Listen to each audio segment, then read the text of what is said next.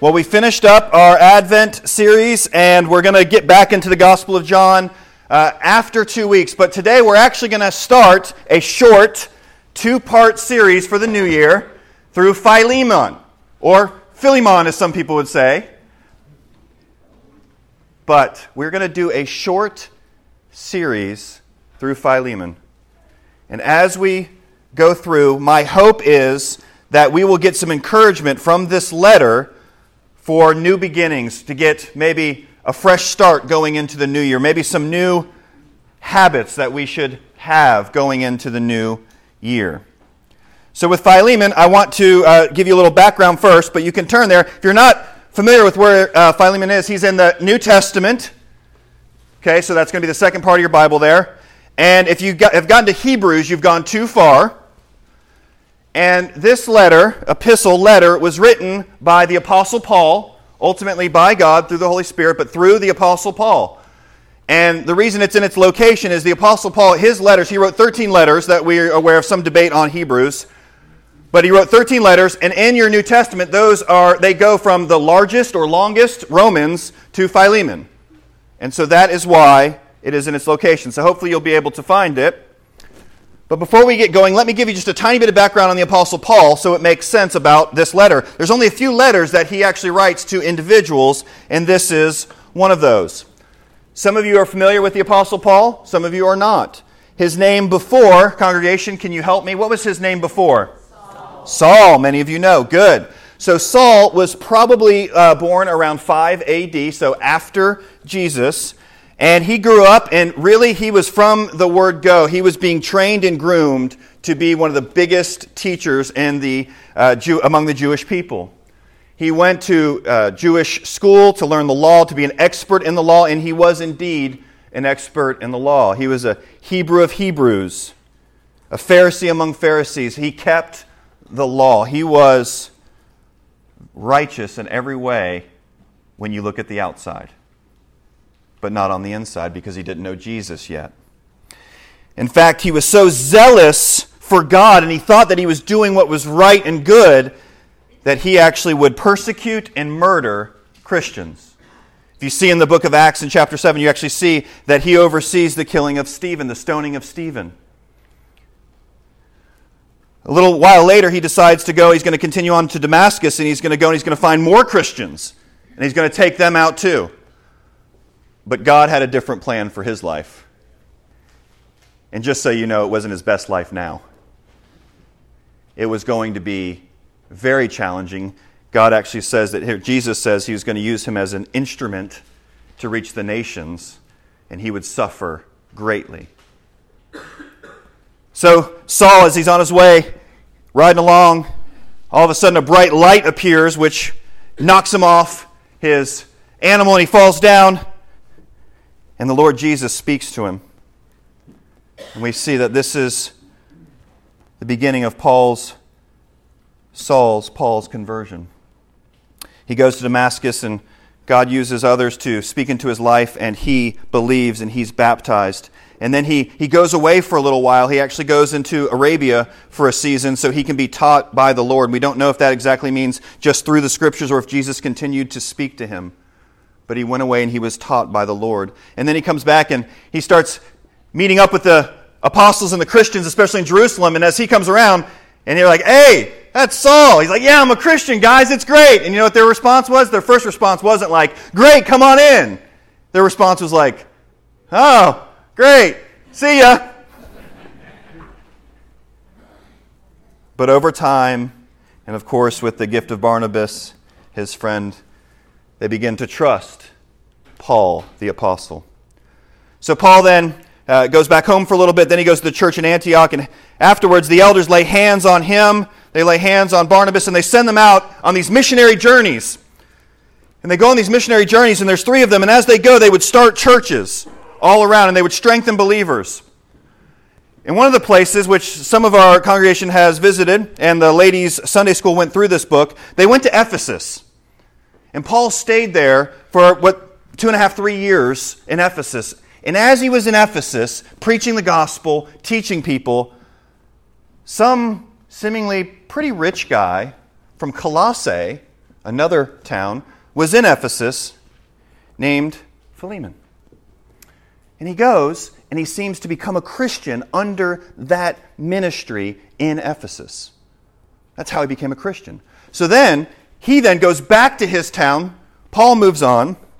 Philemon goes back to his town, to Colossae, and it seems that he starts a church there. And his wife becomes a believer. His son seems to become a believer. And the church starts there. And that's where the letter to the Colossians is actually to that church. That was in Philemon's house. So as the Apostle Paul continued to travel around 62 AD, he's in prison. And he writes 4 letters, the prison epistles: Philippians, Ephesians, Colossians, and Philemon. He wrote this letter from prison. And he writes to encourage them. And that's what we're going to do today, is hopefully find some encouragement. We're going to hopefully work through the first 7 verses this week. And then next week, we're going to work through the remainder part of the letter to really see that idea of new beginnings. But I want to lay the foundation and hopefully give you 5 takeaways today that maybe we could do differently going into the new year. So let's read together. Philemon chapter 1, written by the Apostle Paul. Follow along with me. I will read out loud. You can follow along silently. Starting in verse 1. Paul, a prisoner for Christ Jesus, and Timothy, our brother, to Philemon, our beloved fellow worker, and Apphia, our sister, and Archippus, our fellow soldier, and the church in your house. Grace to you and peace from God our Father and the Lord Jesus Christ. I thank my God always when I remember you in my prayers, because I hear of the love and of the faith that you have toward the Lord Jesus and for all the saints. And I pray that the sharing of your faith may become effective for the full knowledge of every good thing that is in us for the sake of Christ. For I've derived much joy and comfort from your love, my brother, because the hearts of the saints have been refreshed through you. I hope we can find 5 things in here. Let's work through it verse by verse like we like to do and see what God has for us. So again, the Apostle Paul from prison. Most of us, just a reminder, we were talking about this in Youth Sunday School.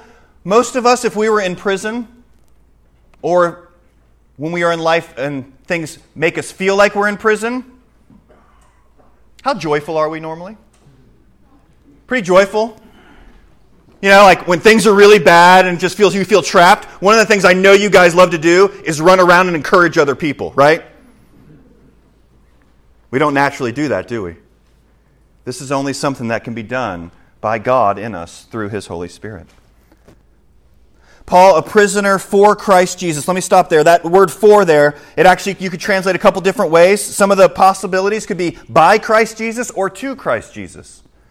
So Paul, a prisoner for Christ Jesus. You could say Paul is a prisoner for the gospel. He's a prisoner for Jesus, preaching the gospel to people. You could also say he's a prisoner by Jesus. And if you read Paul in other places, he always says that when he is in prison or whatever is happening, that is the sovereign hand of God in his life. And you see that actually, like the church in Philippi, is started from the prison. So Jesus in His sovereignty working in Paul's life, working in your life, in my life. Or you could say Paul, a prisoner to Christ Jesus. Jesus owns him. Does Jesus own you? Does He own your heart? I hope so. If not, today's a great day. Great day to start. So Paul, a prisoner for, by, to Christ Jesus, and Timothy, our brother. This is Timothy, a young man that he picks up along the way, a faithful young man that he pours into. Older men, older women, who are you pouring into? This is the pattern in Scripture. Those who've been walking with Jesus longer, you find those who are younger, and you pour into them. If you are younger, who's your mentor? If you're like Timothy, who's your Paul? If you can't say, this is my Paul and this is my Timothy, if you can't say that, we've got a problem. We need to find those who are our Pauls and our Timothys. We need to ask God to reveal them to us. So Timothy, our brother, to Philemon, our beloved and fellow worker. He writes this letter. This is a personal letter. But what I don't want you to miss is, even though he's writing this to this one individual in particular, look what else he says. He greets what seems to be his wife, Apphia, our sister, and Archippus, our fellow soldier, which seems to be their son, based upon what we read in Colossians. And to the church that's in your house. They didn't have a nice building, did they? Do you know in the early church they didn't have buildings? Because up until about the 3rd century, if you were a Christian, that was tough. You would be killed in most places. So they met in homes. They met wherever they could. But what's interesting, and I really want us to see this, he's writing this letter, and it's going to get very personal, which we'll see next week, about a sin or a struggle. And he says it needs to be read to the whole church. One thing that I think we can learn right now from this that we are not very good at, especially in the American church, is that we are supposed to, as Tom was praying earlier, we are supposed to be a faith family. We're supposed to be a people who are truly transparent and vulnerable with one another. And I praise God that in this church we've been doing that some, and I think we could do better at it. We've been doing it and we could grow in it more and more. Actually opening up your lives to one another and sharing your burdens. Hey, here are my burdens. Will you pray with me? Instead, a lot of times we keep them hidden. Here's what I'm going through. Oh, but I wouldn't want to burden anybody. The Bible says you're supposed to bear one another's burdens. You're also supposed to rejoice with one another. And so often there's news that goes around and nobody knows about it. Something's going on in your life and there's nobody who knows about it. That's not what the Bible says. The Bible says that we're actually even supposed to confess sins to one another. Why? So it may bring healing. Sometimes that's sins that we have against one another. Sometimes it's sins that we're going through, not because we're the ones who can forgive one another, like a priest. We don't need that. We have our high priest, but we need the accountability. We need the encouragement. We need people to walk through the difficulties with us. The only thing worse than going through great trials and suffering is going through it alone. You're not supposed to. So when he's confronting him on this, even though Philemon seems to be a leader and he hosts the church in his house, seems to have a good amount of money, he doesn't care. Paul says, I'm going to write this letter to you. I want your family to read it. I want everybody to read it because I know that's going to urge you to do the right thing. The accountability that God gives us through the body of Christ is huge, guys. It's so important because it helps us. So notice that they meet in the house. But also he says, to Philemon, our beloved fellow worker. First thing, I know some of you are going to be excited about this. I don't do this all the time. On the back of your bulletin, there's a place to take notes. That's always there. But I actually have some fill in the blanks for you. And so some of you, I see a smile. That's good. Some of you get really excited. The first one that I have for you, going in to the end of this year and the beginning of next year, if you are a Christian, we have to change our mentality. It doesn't matter, I haven't been to Bible college. Well, I don't know the Bible that well. Listen carefully. You are a worker for the gospel. If you are a Christian, you are a worker for the gospel, first and foremost. Now, when we go around and we talk with one another, oh, hey, how are you doing? Yeah, so what do you do? We always talk about our jobs, or we're a student, or we play this sport, or we have this hobby. First and foremost, every time, you are a child of the King and you are a worker of the gospel. If that's not your mentality, I love you, but you're wrong. And you need to repent of that. We need to change our mentality because every person, every Christian is to be a worker for the gospel. And that's what we see with Philemon. Continue on. Verse 3. Grace to you and peace from God our Father and the Lord Jesus Christ. Notice where grace and peace come from. We talked about this throughout the Advent season. Many of us are looking for things like joy or hope or peace in the wrong place. Those things are found in a person. They're found in Jesus. They come from God. They come from Christ. Grace to you and peace from God our Father and Lord Jesus Christ. A pretty standard greeting in letters, especially a lot of Paul's. Now, verse 4. I thank my God always when I remember you in my prayers. What does he say there? I thank my God. I love how personal that is for Paul right there. But look at this. One thing, encouragement, this wasn't one of the 5 on here, but when I remember you in my prayers, some of us maybe need to work on praying a little bit. I don't mean like, God, thank you for the food, amen, and that's your prayer for the day. True communion with God, but that's not one of your 5. I thank my God always when I remember you in my prayers. Whenever Philemon comes to his mind, he is thanking God. Paul is thanking God for him. So here's the second question for you, or the second takeaway. Who are you thankful for? Which Christian? Who's the Christian in your life that you are thankful for? You are thankful to God for this person. Here would be the encouragement. Pray for them, thank God for them, and go tell them. He tells him, I'm thankful to God for you. I want you to really think of somebody and go to them and tell them that you are thankful to God for them and why. Be an encouragement. We're to do that.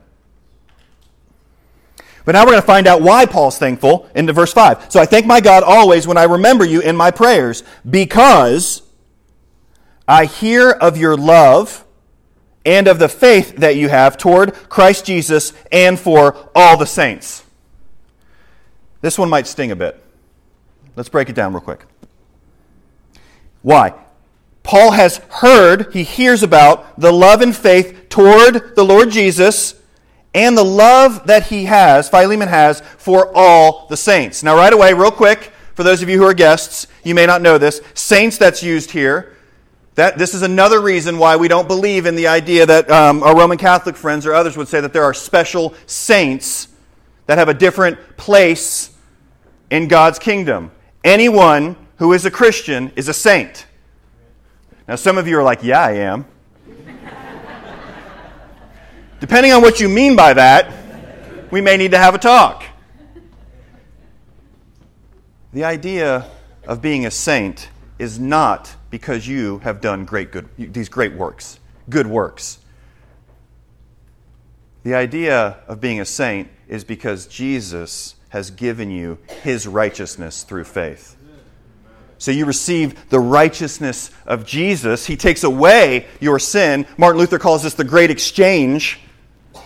And now you have the righteousness of Christ, and so you are a saint. So if you didn't know that and you're a believer in Jesus, hey, you're a saint. Amen. But again, if you're over there thinking, yeah, I do a lot of good works, you're not a saint. We need to talk. Okay? So this is why there's no Saint Christopher or this, that's any different than anybody else. Now, if Christopher was a Christian, then there's a Saint Christopher. Peter, Paul, Leanna, Tom, Eric. If you're a believer, you're a saint, not because of your work, but because of Jesus' work. Amen? Amen. Now, look at this carefully. Love and faith towards Jesus. So on your notes, have love and faith in Christ and a love for some of the saints. No. A love for only the saints that you get along with. A love for the saints that don't annoy you. What does it say?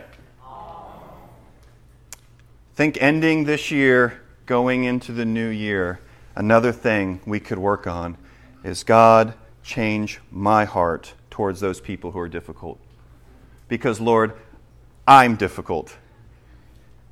As the Apostle Paul says, I'm the chief of sinners, Lord. And if you don't think you are, we can talk. All the saints. There's supposed to be great unity in the body of Christ, in the local body and in the universal body.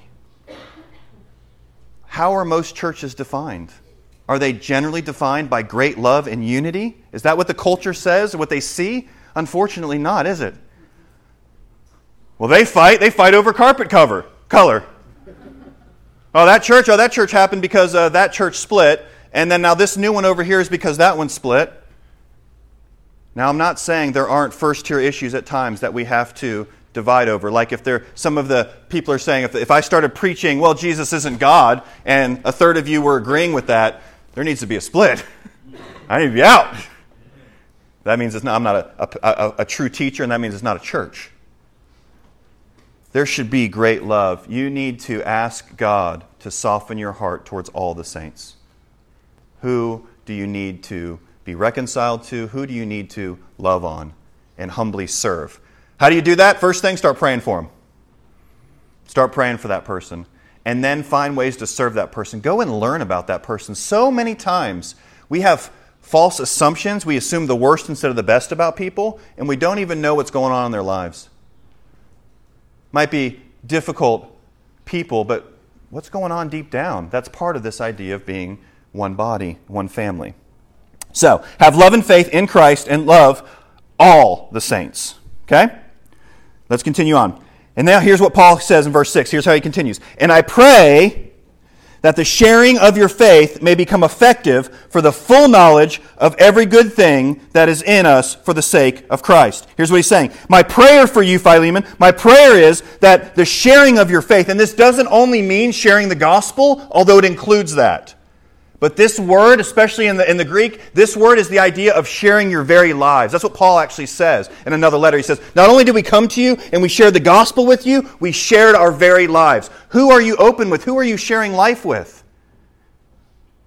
If there are not other Christians that you're sharing your life with, then again, you're not doing what the New Testament does. You're not doing what the Christians do in the New Testament. They share their very lives to make sure that nobody is in need and everybody has a place. I don't know of too many things that could be worse than you being a member of the church and you are lonely. You should not be. If some of that is on you because you're not reaching out, then you need to change that. Some of that's on the rest of us for not following you, reaching out to you. That's on us. We got to do better. We're doing great. You guys are doing great. Let's keep going. Let's share our very lives.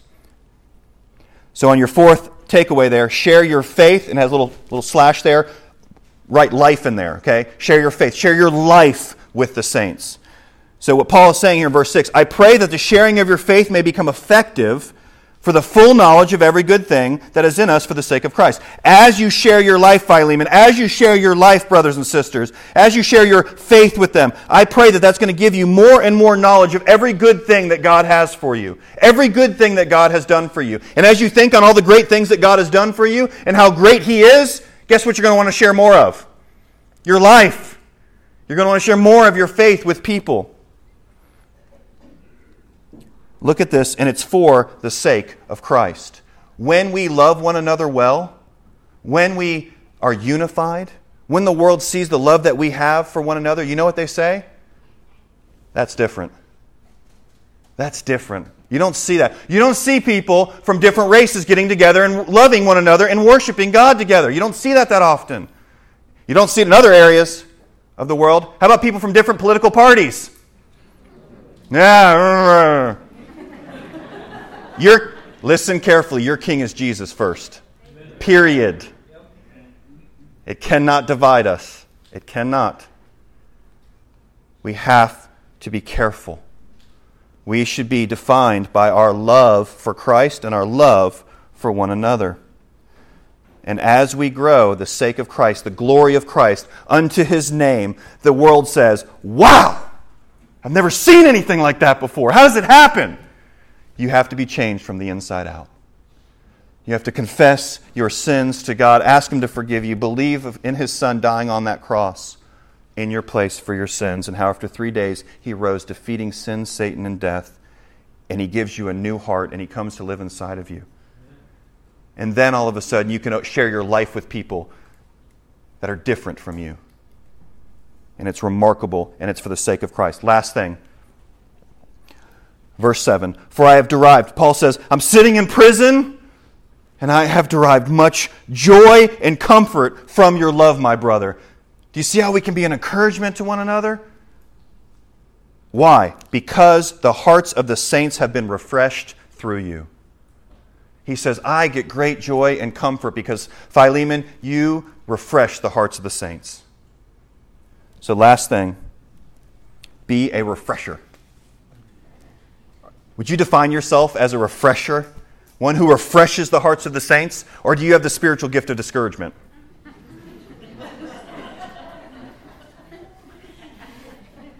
Like, when you're around, are the saints just like, oh, I love Jesus, I love the church, everything is great, I love His Word? Or are they like, oh, man, you are so hard to be around. I'm really struggling to love you, but I know I have to. Let me give you an encouragement.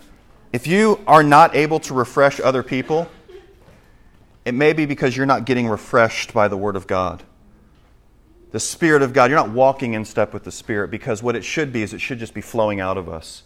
And people should say, I love being around that person, because Christ is just coming out of them. Amen? Amen. All right, let's pray together. Again, during this time, I'm going to pray. If you are not a Christian today, you can become a Christian. You can just pray to God. There's no special formula. There's no special prayer. It's just confessing to the Lord your need for Him and asking for forgiveness of your sins and salvation and following Jesus. Let's pray. Father, we do thank You for this time together. We thank You for this short letter, Lord, and we've just gotten into it, but there's so much here, Lord. For my brothers and sisters who are here, Lord, help us to be just defined by our love for one another, our love for the saints, and not just the ones that we like, but all the saints. Help us to be a refresher, those who come around us, Lord, that we speak Your word, and thus life goes forth, and they are encouraged. Help us to have great communication, great love. Help us to encourage. Help us to learn from Paul, but help us to learn from Philemon today. And Lord, I pray for those who are here who do not know You, Lord. I pray that they would cry out to You for salvation today, realizing that there is nothing good about them on their own that pleases You ultimately, that makes them holy, that makes them righteous, but that they need the righteousness of Jesus as a gift. Help them to trust in You today. Lord, help us all to grow and look more like Jesus. In His name we pray. Amen.